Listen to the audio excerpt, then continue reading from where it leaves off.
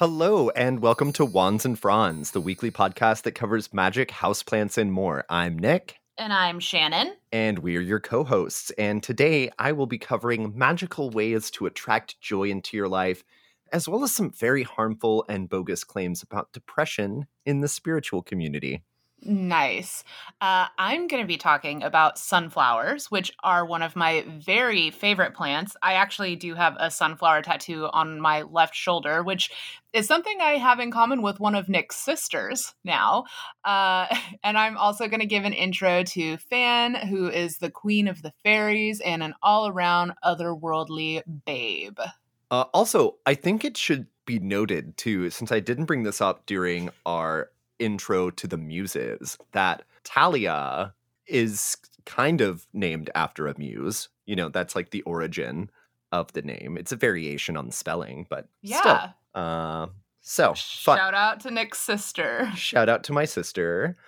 And I would say kind of going in to my segment here, I thought it would make a lot of sense to do a little bit of a switch up on our usual form and start with the QWP, because this week's questionable witchy practice also doubles as our very much on-brand disclaimer. So, 2 for the price of 1. Here's the deal, you guys. There is a lot of magic out there that basically serves as a way to attract happiness into your life or purify negative energies, but I specifically have a problem with a certain quirk of language that is used to describe these spells.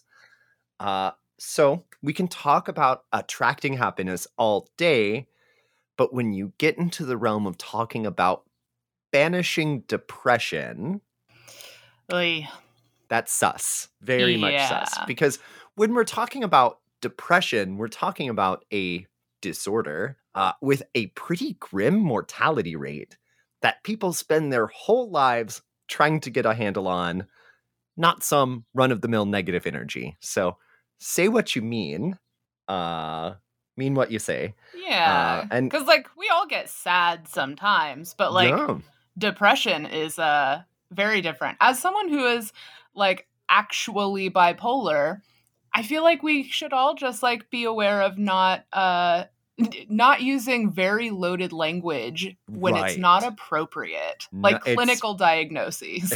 Right. And while I'm sure the writers of these spells don't really intend any harm by labeling a spell as a spell for depression, just doesn't sit right with me.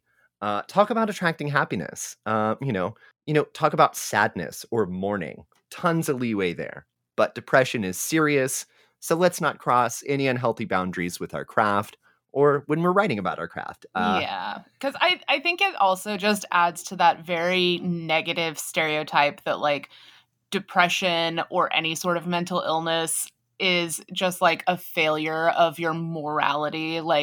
It's not some sort of you didn't eat the right foods, or you didn't meditate the right way. It's these are actual chemical imbalances, and it's also just super shitty to people that have these illnesses when we make so much light of it culturally. Right. And I personally feel like there's a very culty vibe to claims of curing depression. Oh, yeah. I would say, the modern mystery school comes to mind. They're in some very hot water right now and trying to convince everyone they're not a cult, which I've actually sent you some screenshots of. Yeah. I feel like it's if you have to say that you're not a cult, you might be a cult. You might be a cult. Because people that aren't in cults don't often have to defend themselves for not being in a cult. Right. But I have seen these people trying to sell their very snake oily life activation program as a cure for clinical depression, and kind of labeling it as low vibrational energy. Ugh, fuck that. And something that they're going to be able to fix for you with their very expensive programs. Yeah. Which is a super harmful claim to make to someone who is actually struggling with actual clinical depression. Yeah. And would probably do anything to try to feel better. Yeah. It's predatory. Yeah. It's predatory is what it is. But this is Wands and Fronds, and we are firmly camp both and. So take your meds, kids, and do some magic. And for fuck's sake, if you're publishing spells to attract happiness and banish negative energy, don't refer to the negative energies as depression. That's not what that is, you fucking quack witches. Can we just fucking not? We really could just not. And it's Right? like, that's why I'm like, this is questionable. Because people are writing these things with good sound practices, you know? It's like they're following the right kinds of herbs that you should be using for this purpose. You know, they're talking about it in the right ways, like they know what they're talking about. But at some point, a choice is made to use the word depression, and that's not the right word, y'all. And so yeah, time to take a breath and get down off my soapbox. Yeah. And now we're going to talk about something like so much sweeter. Yeah, we're like doing a full 180. We're talking about magical ways to boost happiness. Woo! So starting here with some of the magical associations with the emotion of joy that we can put to work in our practice. So I would say the biggest one to look at here that's going to come up time and time again, if this is something that you are personally researching, is going to be like the sun and solar energy. Coincidentally, that really ties in with us choosing sunflowers to be the plant star in this episode. Yeah, what? Right. And, you know, Shannon's giving us a whole breakdown on sunflowers by themselves later on. But kind of thinking about that association with the sun, we also end up with the colors yellow and orange, which is going to come up time and time again in all kinds of different spells for attracting happiness. And, you know, I think it's super fitting that Buddhists also have this connection between orange and joy. And you will see a lot of orange stuff in places like Tibet and India, where Buddhist traditions are part of the local culture. So clearly there is something to this that crosses cultural boundaries. 100%. And when you start talking about those colors and like orange and yellow, it makes me also think of like the chakras, right? Because like your sacral chakra is the one that's like right below your navel, and it's all about like creativity and like sexual energy and, you know, fun shit. And that's like, it's the orange chakra. It's the orange chakra. And yellow is the solar plexus, which is like the one that's like right below your chest, and it's all about like self-esteem and pleasure. So, you know, I feel like even the chakra color coding also kind of supports that too. It's like yellow and orange. These are like the solar colors. These are like really happy colors. Yeah. But really though, like the sun is the perfect symbol for this kind of work because it is so powerful. And really, like when I think of happiness, like when I'm happy, I think of like a sunny summer or late spring day. And I also think this makes sense while we're on the topic to talk about the effects of not getting enough sun.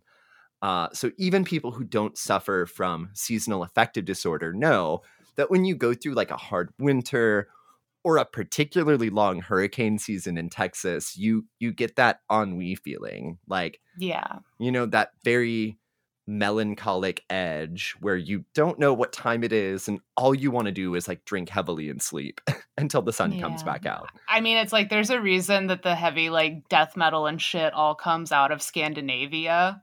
Yeah, where it's literally dark for like 3 months out of the year or more, but at least 3 months of the year. So you see, it's really just like a no-brainer that all of the magical associations with happiness are kind of tied up in solar energies.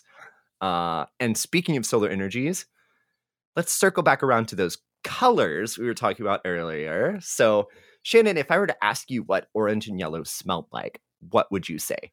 Yeah, I mean, to me, I think it's like yellow smells like lemons and orange smells like oranges. Like, they're actually literally fruits that are named for the color. So I guess that makes sense.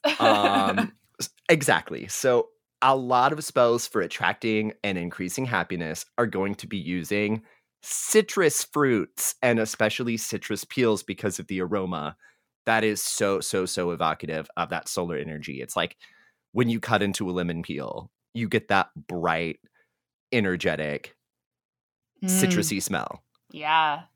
And it's so strong. And the sun is so strong. So, we love it. On a weird side note, do you remember there was this like toothpaste that was orange flavored back in the day? And it was so gross. It was like, because, everyone knows like mint and it's like mint and orange don't go well together, because there's like that joke, like you should never drink orange juice right after brushing your teeth. Yeah. But then some fucking psychopath in the 90s and early aughts was like, let's just make a fucking orange flavored toothpaste.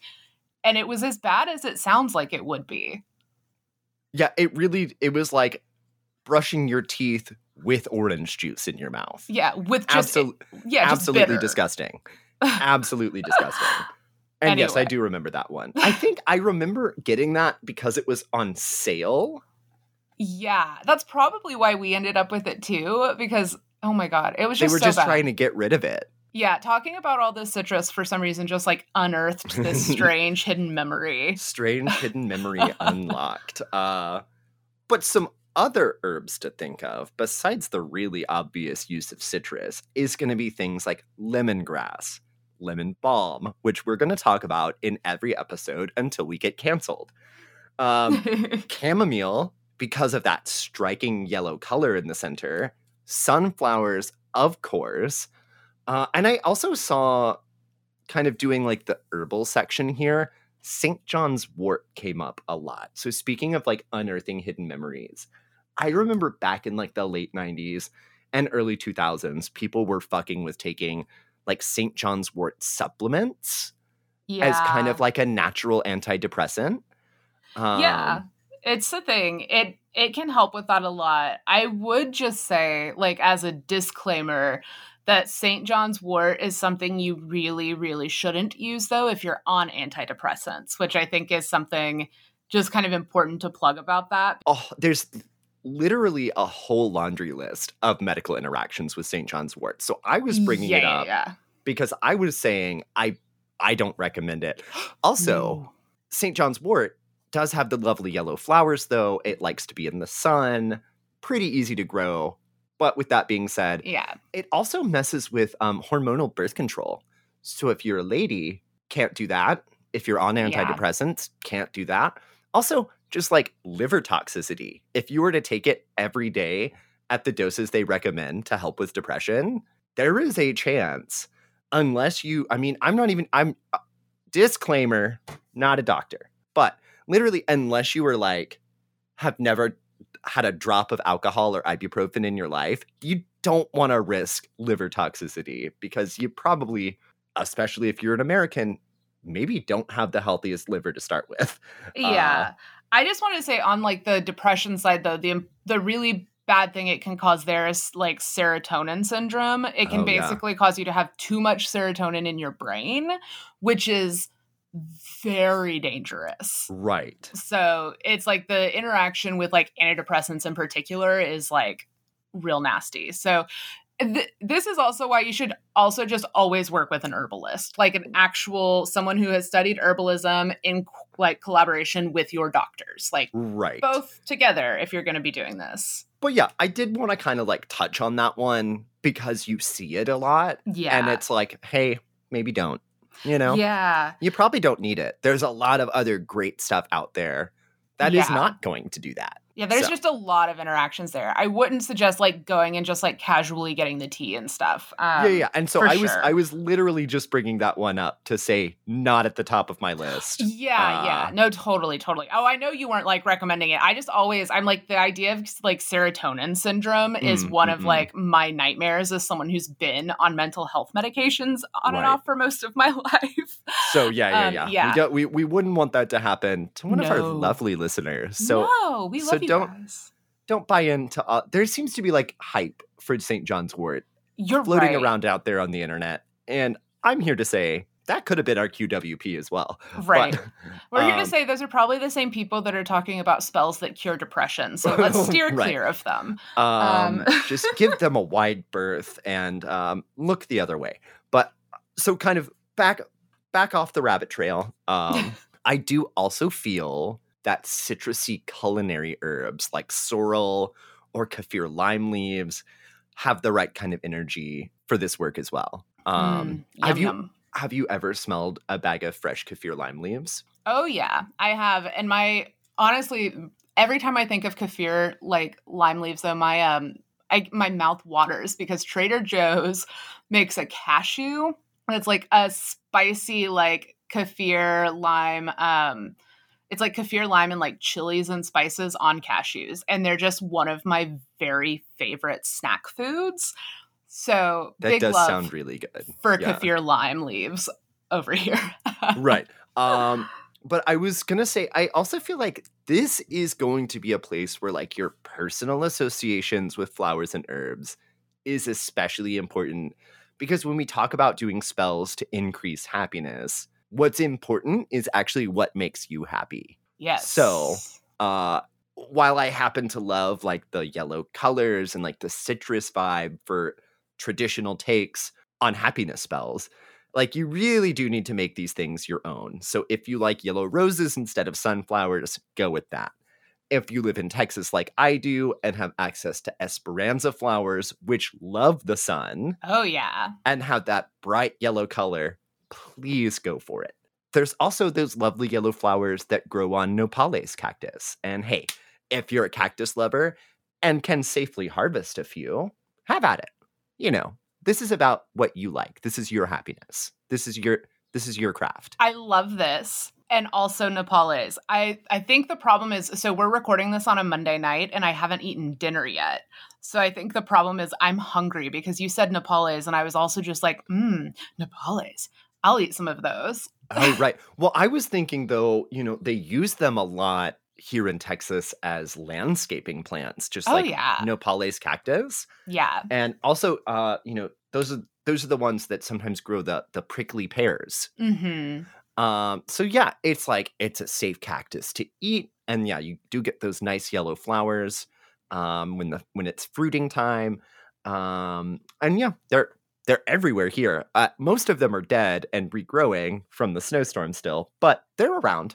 They're around. But okay, so rounding out this section, I have something you won't hear from me a lot, and that is a crystal recommendation. So I know. You know, take all the time you need to gasp. But for real, one of the few crystals I actually stand by actually has its place here in the realm of magical happiness, and that is citrine. Mm-hmm. And this stone has very strong solar associations for doing this kind of work, as well as being like a great pocket stone for inviting positive energy into your life. Mm-hmm. Yeah, I have a really cute necklace with a citrine point on it that Eric got for me. And I love citrine, and I like the little like imperfect bits of citrine too, where it's kind of like white and orange or like white and yellow, you know, where it's they're all like unique, you know, so it's like you can really go to the crystal store and like see which one kind of speaks to you. Yeah. Because there really is a lot of variation in these. And kind of back on the rabbit trail, I used to occasionally hang out with a witch who was named Citrine, and she was literally such a ray of sunshine, and I certainly don't think that's a coincidence at all. No, and that's such a dope name. It really is, and I never got up the courage to ask if that was her real name because it suited her personality so well that even if it wasn't, I feel like it would be rude to ask. It's her real name in my heart. It's her real name in my heart too. But of course, all of that is more or less just raw data. And here at Wands and Fronds, we like to give you all more. That's right. We like to give you more. Our slogan? Maybe. So putting some of these principles in action, I have decided to, you know, dust off my Book of Shadows and craft a homebrew spell to share with you guys to attract some joy into your lives, since it has been a hot minute since we did one of these. And I really just feel drawn to this kind of work. I feel like it's in my wheelhouse as someone with a bit of that fiery solar energy myself. You know, Aries, the sun is exalted in Aries. My hair is bright yellow right now. I feel like this is a spell I should be doing. If I was looking for happiness attracting witchcraft, I would look for someone that looked like me. Yeah, Nick is like embodying joy right now in a way that I am super here for. So, for this spell, whose working title is Doormat Spell to Attract Happiness, we could workshop that though. You will need the following supplies. Sun water, think moon water, but with the sun. Gorgeous sunny day, charge your water in the sun. Bonus points here if you want to make it into a bit of a sun tea with lemon peel or chamomile flowers. You're not gonna be drinking this, but no, but for the color, if you have dried calendula and you throw a little bit in there, it'll also turn the water really pretty, like yellowy orange. Which, love that. So, you're going to get some bonus points if you do that, but you could just make sun water. I have a little jar that I like to use, and out on the patio between like 12 and 1, we get full sunlight, put it out. Now, I will say, and I kind of address this later on, it has to be sunny. It can't just be the daytime, so you might have to wait. Sorry. So, a yellow candle, a sunflower, lemon or orange peels. I say either is fine. Paper and pen, the sun card from a tarot deck, and maybe don't use your best tarot deck because there's a slight chance. You might get it a little messy. But we've addressed that. Well, this goes back to Nick's amazing tip to get like a spare tarot deck that you use for spell work. Just a reminder in case maybe you didn't remember that. Yes, I mean the listeners. No, I was going to say, I did talk about this in a previous episode. It is a great idea to have a tarot deck that you use for rituals. Yeah. In the event that, things get... Candle wax. There's so much candle wax. Messy. Yeah. So, lemongrass or lemon balm essential oil. And we do want it to be the essential oil. Sorry, you got to get it.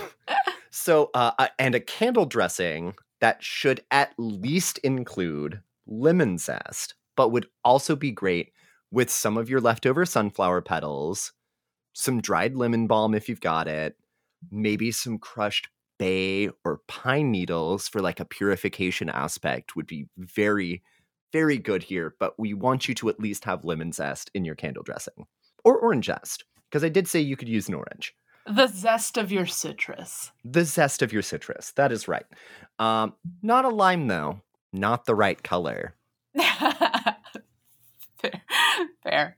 So, to start with here, you should obviously make your sun water. And again, you want it in full sunlight. So this isn't really a place where just putting water out on a cloudy day is going to cut it.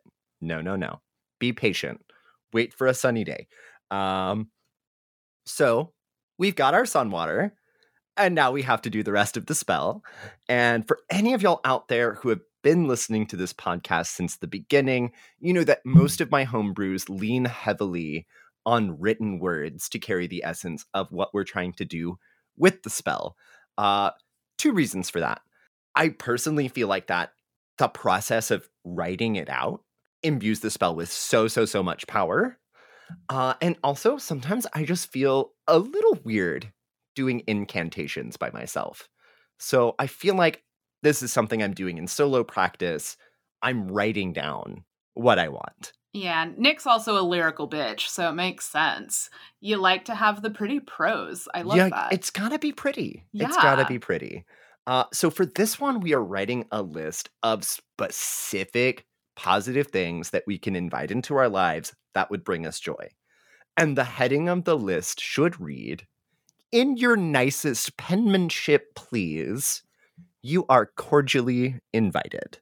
Like how you would address an invitation. Oh my God. I love this so much. And some examples from mine are, you do not have to use these. I'm giving you 10 good examples from my personal list. Number 1, pleasant dinner guests. Number 2, good orgasms. Number 3, good wine. Number 4, new witchy friends, something that will always make me happy. Number 5, career opportunities. Number 6, thoughtful book recommendations. Number 7, good news from my family and friends. Number 8, for my cats to continue to be healthy and happy.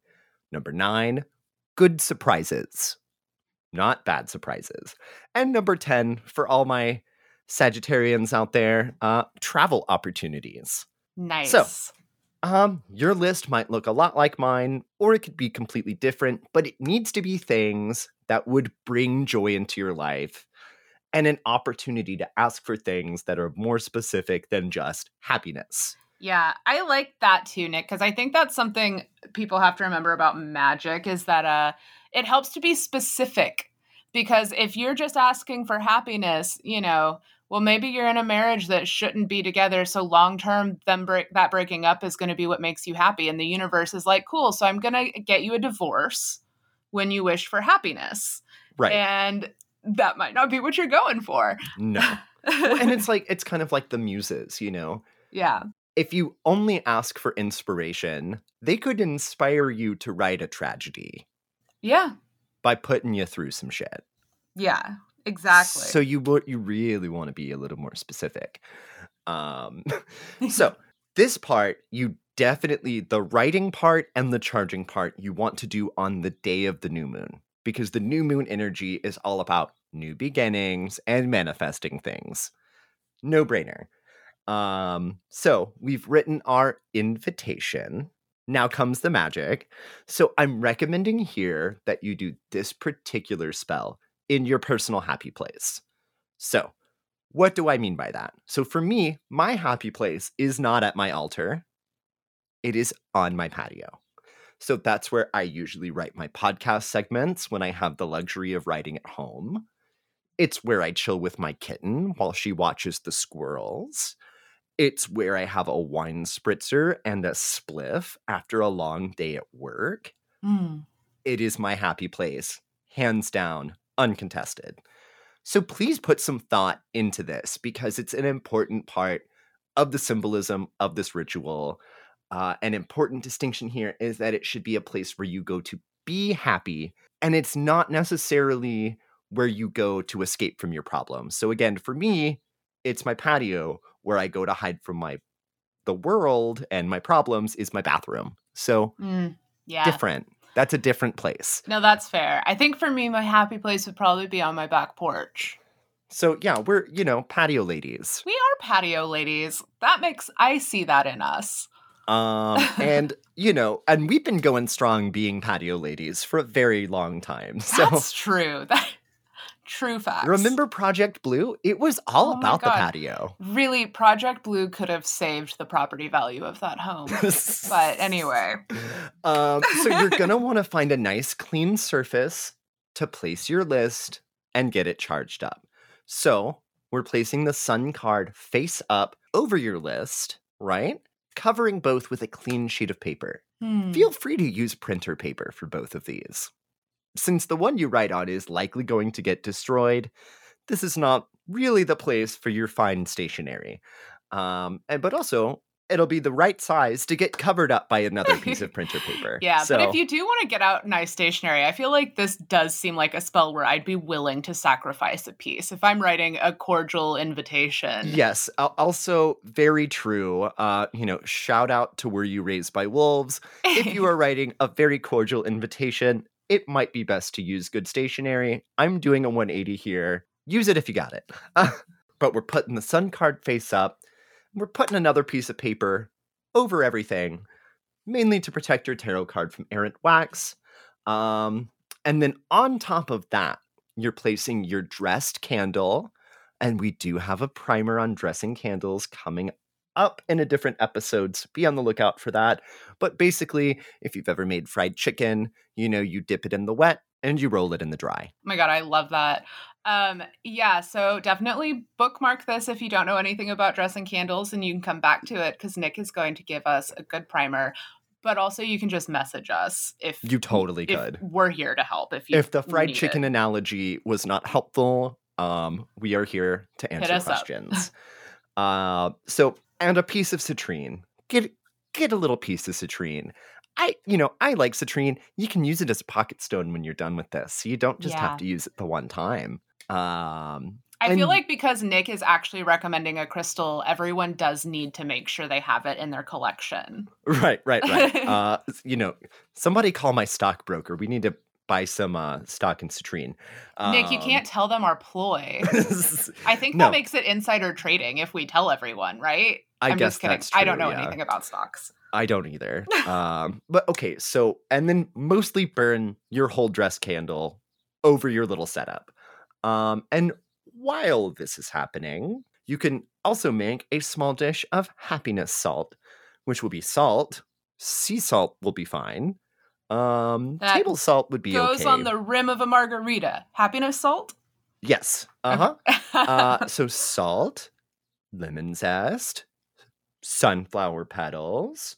I think a handful's worth should be just enough. And if your candle is still going, you can put this over your invitation with the citrine until the ritual is completely finished and your candle has either burned out on its own or it's getting kind of low. You can just blow it out. So, because you don't just want a puddle of wax on top of your invitation and your tarot card. We want you to be fire safe, y'all. Yes, we do. So our invitation has been charged with that joyful solar energy and is ready to do some work and invite these things into your life.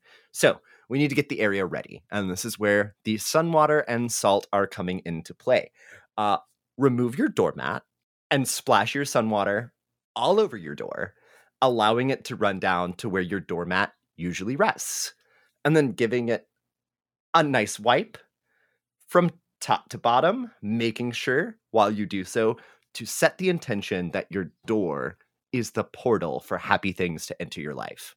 I just have to say, I'm sorry, the reason I was giggling in the background is the way you said remove your doormat made me imagine like it had me anthropomorphize like my little townhouse, and removing the doormat was like taking off their pants and they were feeling indecent. It's very indecent. Sorry, I've had a long day, but no, it's I'm loving the commentary. Also, I'm like, you're removing the doormat and then splashing it with water. So, this is one of those situations where this is like a very low key spell once it's done. Yeah, but you're gonna look like kind of a crazy person, like splashing sun water on your door. And for this, I recommend doing the thing that you do when you're pouring olive oil, where you put your thumb over the top and then splash it. Yeah. So you don't pour it all out at once. So give it a good splash, let it run down to where the doormat usually is, and then wipe it with a towel from top to bottom, right? We're taking special care here to also hit the spot directly in front of the door. And it might be a good idea to sweep for dust beforehand. Just a thought. Yeah, you if don't you're gonna have be getting to. it all damp. Right. Might be nice. So now you make a thin line of your happiness salt right beneath your door. Like right under that little piece of metal that's like the step where you step in. Mm-hmm. So like right there. Might be a good idea to like fold a piece of paper in half and use that as a funnel to make a nice straight line. Okay? Your Virgo is showing and it's making me very pleased.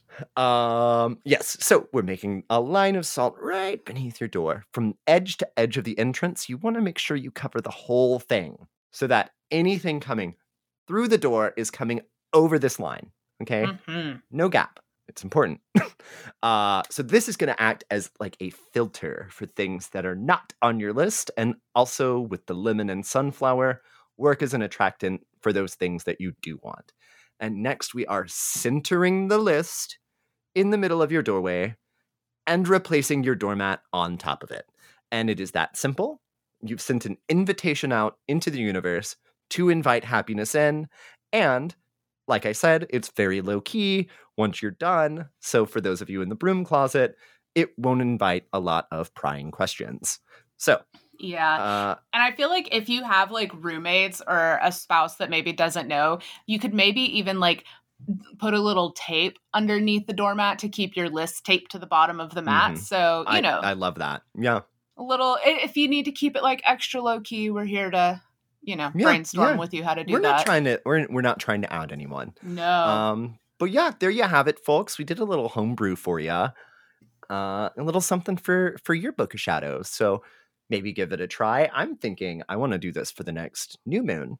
And Yeah. so hopefully pictures incoming on the Instagram page. I do love this because it is that like spring cleaning time, and we've got some holidays coming up, but it's a good reminder, like reading through the spell you came up with. I was like, oh shit, I do need to redo the salt and stuff because I have runes under my doormat, and I do have like salt lines at the front and back door. But just like a friendly reminder, or a new piece of info for people that might not know, the salt isn't kind of like a set it and forget it forever type thing.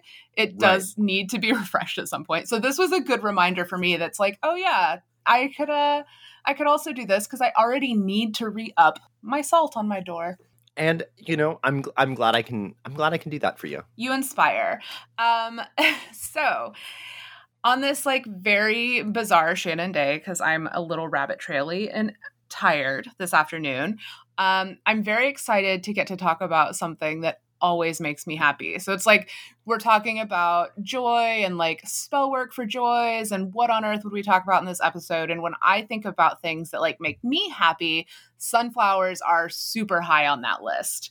And sunflowers, I think, are something that like just does have that like automatic connotation with joy. No, what? And it's like part of how they work. They're always facing the sun. Very cool. And I do love that thing, which I didn't see if you said it in here, but when it's cloudy, the sunflowers face each other. Oh, I didn't talk about that here, but I do like that they reset to the east every night for the sun to come back up. Which Very is cute. They're so cute. And something that I also think is a very important reminder here, though, is that the sunflower is actually like an ancient flower that was grown by the indigenous people of Mexico and Peru for more than 4,000 years. And some findings also suggest that like Aztecs might have grown sunflowers before they even grew corn. And when the Spanish came on their quest for gold, which, turned into colonialism, they found fields of this like amazingly gorgeous golden flower. So it's like, they didn't find gold in the alchemical or like, the stone sense, but they did find gold from nature. Oh. So the scientific name, though, does come from the Greek. So Helios and Anthos. It's like literally coming from the Greek, though, for sun and flower. So there's not like a big stretch from the original, like the scientific name, to what we call it in American English. And these do come in all sorts of colors, I think red and orange and maroon and brown, but we all pretty much immediately, I'm sure, think of like our big yellow friends. The brown centers on the flowers like ripen into heavy seeds, which then fall and fill the fields that they're grown in. And there's just so much beauty in the life cycle of a sunflower. And we talked about it a little bit already, but like my favorite thing is the fact that they are heliotropic. So they do like follow the movement of the sun. So they move from east to west, and then at night they actually turn to face east again. So they get the morning sun, which I think is just like super magical. And the only time that stops is once their seeds get heavy, because then, when the seeds are all like full and plump, it's like, it's heavy. So they're not flopping around much. They can't just flop around anymore. Yeah. And sunflowers are really fast growing too, which I think is always fun for those of us that don't have a lot of patience, which is probably most people in modern society. But they do grow really fast. Most of them will reach maturity within 3 months. And as far as sizes go, it's pretty diverse. The largest varieties can grow over 16 feet with flower heads that are more than a foot across. And there are even like super tiny varieties that like barely reach a foot tall. So, if you, like most of us, don't have room for mammoth flowers, there are plenty of varieties for you that won't be 16 feet tall. I mean, I don't know. I think my apartment patio could handle it. Yeah, you could handle a field of 16-foot flowers, you think? Mm-hmm. I believe in you. there's no way that would go wrong. You do want to sow those seeds for sunflowers directly into the ground or container. These aren't ones that you'll want to like start inside in a little container and then transplant. Like they don't like to have their feet disturbed. So, you know, these are something you just go straight into the ground. You do want to sow the seeds like after the danger of your last spring frost has gone, though, if you're somewhere where that happens, because, you know, freezing is not good for your new little seedlings. But then once that time's passed, you know, just go ahead and get those bad boys in the ground, and you want to bury them around 1 to like 1.5 inches deep. And then if you're growing a bunch of them, ideally like 6 inches apart. But you can also do what I do, which is like you kind of just like plant a bunch of them close together, and then you thin the herd when they're about 6 inches tall. Only the strong survive. You know, it's survival of the fittest in my garden. But I find that that's often an easier way to go. You don't have to be quite as meticulous initially. And then also if you have some that like maybe don't germinate, then you're not left with like a hole in your like row of beautifully spaced flowers, which would drive me nuts. I mean, yeah, speaking of Virgo energy, yeah, you don't want your spacing to be uneven. I know, it would upset all of us. So I think no one's going to be shocked when they learn that sunflowers need full sun. I feel like the name does give it away there, but they're not too fussy when it comes to the soil. They do have really intense taproots though that need to stretch out. So if you're like planting some in like a raised bed or something, you're going to need one that's like 2 feet deep at least and about 3 feet across, just because they need that room for their roots, and they'll like totally kill off other plants around them. They are very heavy feeders, so you'll want to amend the soil or like the compost with fertilizer about 8 inches down if you're like planting them into the ground, unless you're like one of those, I think like 5 people in the world that somehow has amazing soil and you don't have to do anything to it ever. And in that case, like, fuck you. But the rest of us are going to have to amend our soil.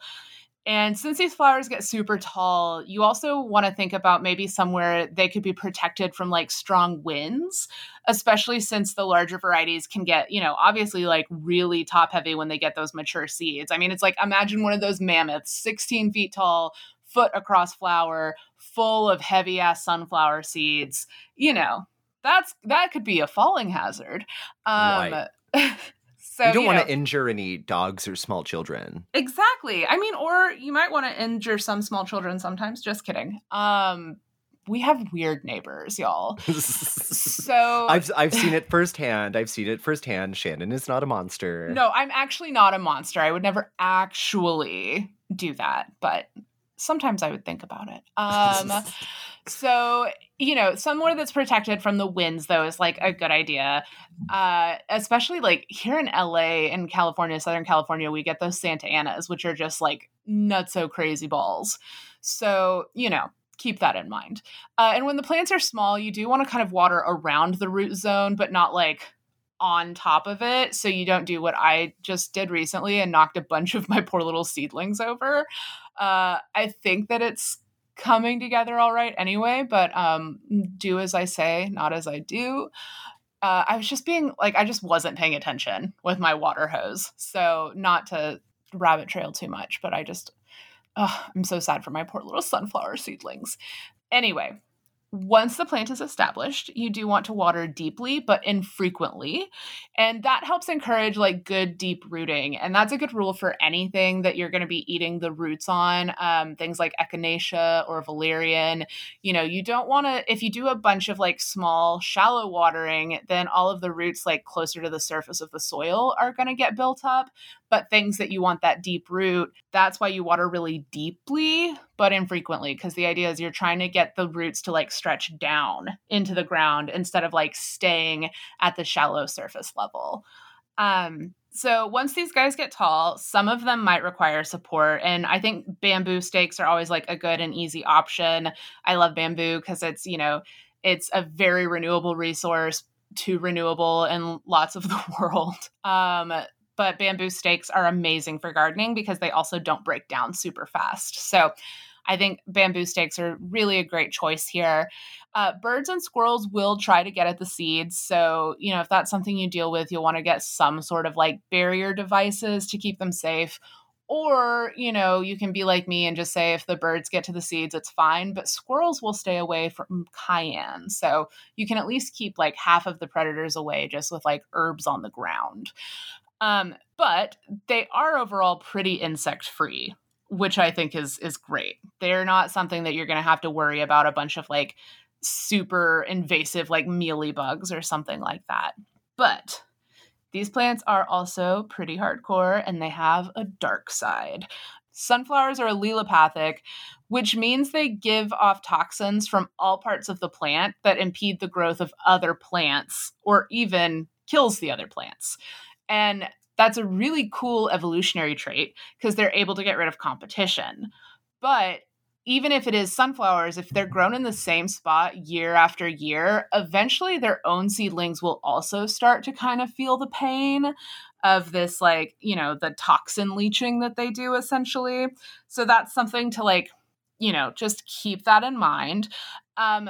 This can be helpful though, because sunflower extracts are being considered as like potential organic herbicides. So, if you have, for example, a really ugly bush near your porch that you wanted to get rid of, but maintenance never shows up in a timely manner, you could plant a bunch of sunflowers behind it.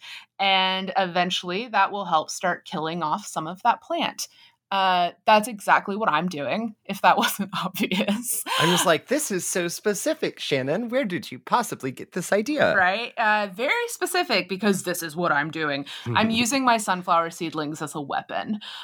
So to sort of like avert some of the issues around, this like toxin leaching it does, though, you can just compost the plants, including their roots in the fall, and just like make sure you're actually digging up all the roots. And then like the rain and the natural decomposition over the ensuing year will eliminate a lot of those toxins that are left in the soil.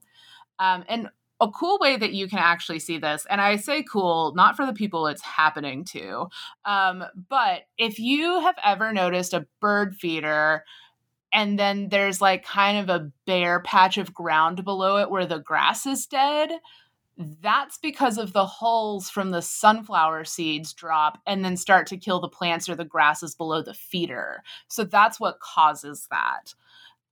So, if you've got a bird feeder, then maybe plant it over like a patio or a deck. Or you could just grow like sunflower resistant plants under the feeder. There are some that are resistant to its like, attempted murder. And those are like black-eyed Susans, boxwood, daylilies, dahlias, echinacea, lemon balm, thyme, mint, roses, a handful of things.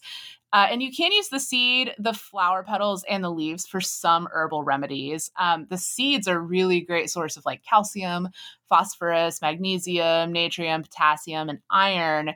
And the seeds are also one of the best sources of phenylalanine, which is a substance that helps prevent pain due to its anti-inflammatory and analgesic effect. And you can cook the seeds for like 20 minutes in water, which is how you prepare a decoction. And you can drink that to help with like cough and kidney inflammation. You can use the petals in like teas or tinctures to soothe a sore throat, or take like the swelling out of an insect bite with them. And the tea is also supposed to help reduce the inflammation of like the windpipe and tonsils. So, if you're like a singer or a performer, talk to your doctor. Maybe some sunflower tea could be like a good beverage for you pre-event. So the magic. Shocking to approximately no one, the sunflower is associated with the element fire, the sun, of course, and the astrological sign Leo. Let's all just take a moment to be totally shocked by this left field strange association list. Right? It's a masculine plant that's also associated with the solar plexus chakra. And these are really great to use in like spells for fertility, abundance, happiness, and improving your self-esteem. You can grow them in your garden to attract abundance and grant good luck to you and your family, which is also why they're a great choice in Nick's salt for under your door area. And sleeping with a sunflower under the bed is said to help you see the truth in any manner. So, pro tip right there. But the favorite thing that I read about them was that if you cut a sunflower at sunset while making a wish, the wish will come true before another sunset, as long as the wish isn't too grand, which is like, also, I love that disclaimer. But like, let's go cut a sunflower at sunset sometime, right? Yeah, absolutely. So also, they do grow in the ditches here in Texas all the time. So yeah, if you think I'm not gonna do that, I mean, I encourage it. So I used a few sources today, including Cunningham's Encyclopedia of Magical Herbs, Green Witchcraft by Paige Vanderbeck, The Farmer's Almanac, and herbalsupplementresource.com. So that's sunflower. Oh man. I know, isn't she a good one? I know it's a masculine plant, but it's a girl to me. She's a lady to me. She's a lady. Whoa, whoa, whoa. She's a lady. That song's gonna be stuck in my head now. But we have our deity profile for the week. And I'm talking about Fan. So Fan, which means beauty or tear, is a beautiful sea goddess. And some scholars actually believe she originated as a Manx sea deity, and the Manx were the original inhabitants of the Isle of Man. So there's like a really cool like sea tie-in for you, Nick, which always makes me think of you. I do love nautical shit. Yeah. And so over time, though, Fan turns from like this goddess to kind of like a fairy queen. We see her, the way she's referred to, evolve. And she appears most prominently in the Ulster cycle, which is a selection of medieval Irish legends that we talked about a little bit when we covered the Morrigan. And she's also the wife of Manannán mac Lir, who is a sea god. And so we're opening the Ulster cycle and we're flipping to this beautiful story, and Fan enters as an otherworldly seabird, like seagull, but make it fashion. Like all good otherworldly seabirds, she's with a flock of enchanted birds, and each pair in the flock is joined together by a silver chain. And Fan, flying with her sister, Lebin, stands out from the other pairs because they're actually connected by a gold chain. Ooh. Yeah. And they're carrying coconuts from Africa to Britain. Exactly. And, here comes our hero, who you're familiar with already, Cuchulainn, and he hurls stones at the seabirds like a real dick. And one of them just like smacks right into Fan's wing feathers. So we know these ladybirds are going to be coming back, right? Like they're not going to just like let this guy throw shit at them. And then they do come back, but instead of being in the form of these like sexy birds, they're in the form of like some haughty otherworldly ladies, and they confront the shit out of him. And by that, I mean they beat Cuchulainn with horsewhips until he falls ill and is bedridden for an entire year. Wow, that is a strong beatdown. I mean, they threw rocks at him too. Horsewhips, I know. So while our hero, though, is down for the count, our hero Cuchulainn, who was kind of a dick up until this point, Manannán mac Lir leaves Fan alone and basically defenseless against Fomorian warriors who are going after like control of the Irish Sea. The Fomorians, as you might remember, are an ancient magical race of dark-haired, dark-skinned giants believed to have inhabited Ireland before the Tuatha Dé Danann arrived.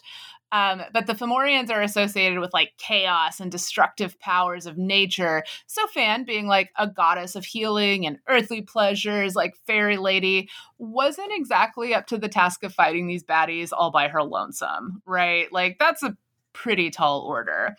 So a plan emerges. Fan's sister, Lebin, and Cuchulainn's charioteer, Laig, negotiated for Cuchulainn's return to health in exchange for his help against the Fomorians. So they're like, come on, man, we'll like make you all better if you, this like strong battle hero, comes and helps us. So an agreement is reached. And at Samhain, Cuchulain's year of illness is finally over. And at this time, it's Samhain and he's like just coming out of this like life-threatening illness. The veil between the worlds of the human and the supernatural is, of course, the thinnest. And he was able at that point to like pass really easily from like his world to the other world. So Cuchulain beats down the Fomorians and he and Fan become lovers. It's like hot. It's like, man, she fucked me up, but then she helped me get better. And then I like beat up the bad guys. And so they're going to ride off into the sunset, right? Of course. Of course. I mean, I've been reading a bunch of very shitty romance novels, and I can tell you that's exactly what would happen. Yeah. So, but like you do, Cuchulain's wife, Emer, who we hadn't mentioned, decides to kill Fan, So we've got Emer here angrily traipsing into the other world to confront the two of them. But when Emer sees them together, she realizes how much Cuchulain loves Fan. And Emer does something that I don't think ever gets done, really, but she just decides to give up her man for his own sake and let him and Fan run away together. Which I really hope that they sent her like a nice fruit basket or something after that. Right. Well, Fan, who did not want to be outdone in the magnanimity department by a mere mortal, decides actually to leave Cuchulain to Emer and return to her husband. She's like, nah, bitch, you are a solid lady. You win. So Manannán, of course, Fan's husband, knew that her affair with Cuchulain was doomed because Cuchulain was mortal and Fan was the queen of the fairies. So, he was letting her sow her wild oats. But when his wife gets home, he wraps her up in his magical cloak, which makes her forget her handsome hero boy. And by doing so, he helps maintain the purity of the fairy world. And then, back on Earth, with the help of the druids, Manannán actually gives the gift of forgetfulness to Cuchulain as well in the form of a magic potion that he and his wife take. And it helps return them to like their original states. They're not able to just like jump back and forth between here and the other world. Because, that's not something they have a vested interest in. So as a sea goddess and a fairy goddess, Fan is like a gatekeeper deity, right? So she's someone who can help you as you're passing from the mundane into the magical world. So you can call on her for safe passage when you're astral projecting or before sleep if you're planning to do some dream magic, or I would say even before like big travel. And she's also a great goddess to call on to help with like emotional healing and for blessings in your love life, which I think makes sense. Like, clearly, she's got some things going on for her. Like, she's just attracting men who she once, forced to be bedridden for a year plus. That's some, like, haughty energy, I think. I mean, you gotta have it going on. If right? You beat someone to within an inch of their life with a horsewhip. And then they still love you. They're still into it. It's insane. But yeah, so that's Fan. It's kind of like a short one, but I know we've been doing longer ones recently. So I use transceltic.com, our good, dear personal friend Wikipedia, and witchesandpagans.com. Wow. I also really like that it's like a Manx legend because I feel like we look a lot at Gaelic things and we tend to like zero in on like Ireland and like Scotland and like, even like Saxon Germany for like a lot of like Celtic myths, but it's like the Isle of Man is right there in the thick of it. Yeah, so the Isle of Man's got it going on. And also shout out to Manx cats for being so cute. Oh my god, so much cuteness overload, truly. And that's something that makes everyone happy. So this is supposed to be a very, very happy episode, and I'm really, really trying to like make this such a positive tarot scope. But here's the deal, that we can't have our cake and eat it too. So this week's tarot scope reading is for all the earthy Capricorn babes out there, and there is some intense energy in Capricorn world, apparently. Yeah. So for all the lovely Caps, and we do love y'all so much. When I was actually doing this drawing for this, I was thinking about my brother who is a Capricorn and Shannon's partner Eric, who is also a Capricorn. Yeah. So no two Capricorns very well. And so that's kind of who I was thinking about. So, we love Capricorns here at Wands and Fronds podcast. So for all of y'all, we had the Devil card reversed. So on a positive note, this would indicate that you are right on the verge of a major breakthrough in life. So good for you. But, and there is always a but, isn't there? Isn't there? It also kind of clues us in that you might be struggling with some deep emotional waters right now. You might be being held back by some limiting beliefs or self-doubt about your current path and feel like you've maybe been stopped dead in your tracks. But fear not, headstrong Capricorns of the world. The great news here is that if you can practice detachment, which is like a key theme of this card, and take a good look at your life, you might finally be able to put some of those limiting beliefs about yourself to the side once and for all. And that could even be the breakthrough in and of itself. I would also interpret this as a call to action to face your own shadow in the interest of making this major breakthrough. And who knows, setting down the burden could be the catalyst for something really big for you guys. And thankfully, I would say detachment is one of the fortes of the Capricorn personality. So this should come naturally to you. You just have to sit down and, do it. I have to say, when Nick texted me this today, I cackled because my partner Eric has been doing a lot of meditating on the Devil card because they've drawn it a couple of times in the past few weeks, so when I texted my partner to tell them that you had drawn this, and they were just like, oh, all right. So definitely feels like it's hitting home over here. But yeah, love letter to Capricorns. I definitely found out that I have a type because it's like my 3 big celebrity crushes are all Capricorns. My partner is a Capricorn. And then I found out my therapist is a Capricorn. So, Yeah. Lots of Capricorn love. Lots of Capricorn love. So, but yeah, the message here is you really got to sit down and do the work, Capricorns, but that should come easily to you. That's like your whole thing, right? Yeah. So, sit down and do it. Yeah. So that's what we say. That's the bitter end, though. Yeah. What a day. Yeah, kind of a short one this week, but we wanted to keep it light. This is a light one. This is not a heavy episode. It's also still a little over an hour, which I love that that's now short for us. Yeah, well, I mean, because we've been really kind of getting closer and closer to having full 2-hour episodes. So y'all let us know if you don't like it. I've been having fun with it, but if y'all are like too much, let a girl know. Sometimes I'm like doing the research and I'm like, there is literally only so much that you can cut out. Yeah, 100%. Hundo P. So yeah, we'd love some feedback on the episode length from anybody.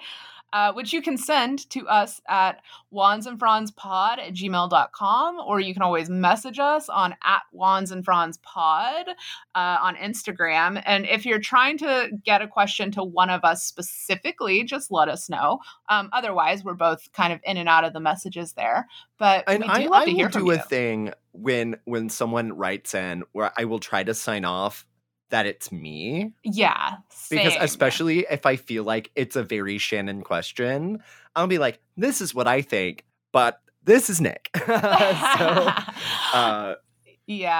I feel like we do our best to let y'all know who we are, but y'all are so sweet and we do love hearing from you. So we do. And I would say also, if you want to send us a bag of rubies, we would love do that. So. Or a bag of citrine. Or a bag of citrine. Hey, I think citrine's a little cheaper, y'all. You know? We're so generous that we're willing to accept a bag of citrine in lieu of a bag of rubies. So there you go. What benevolent co-hosts for all the fans on a budget. But no, really though, you guys, if you like what you hear, give us a download, give us a 5-star rating. We really could not do it without you guys. So, show us some love. In whatever ways you can. Well, that brings us to the very end. Yeah. So to all the bitches out there, Nick, what do we say? Oh, we say blessed be bitches. Blessed be, bitches. Goodbye. Bye now.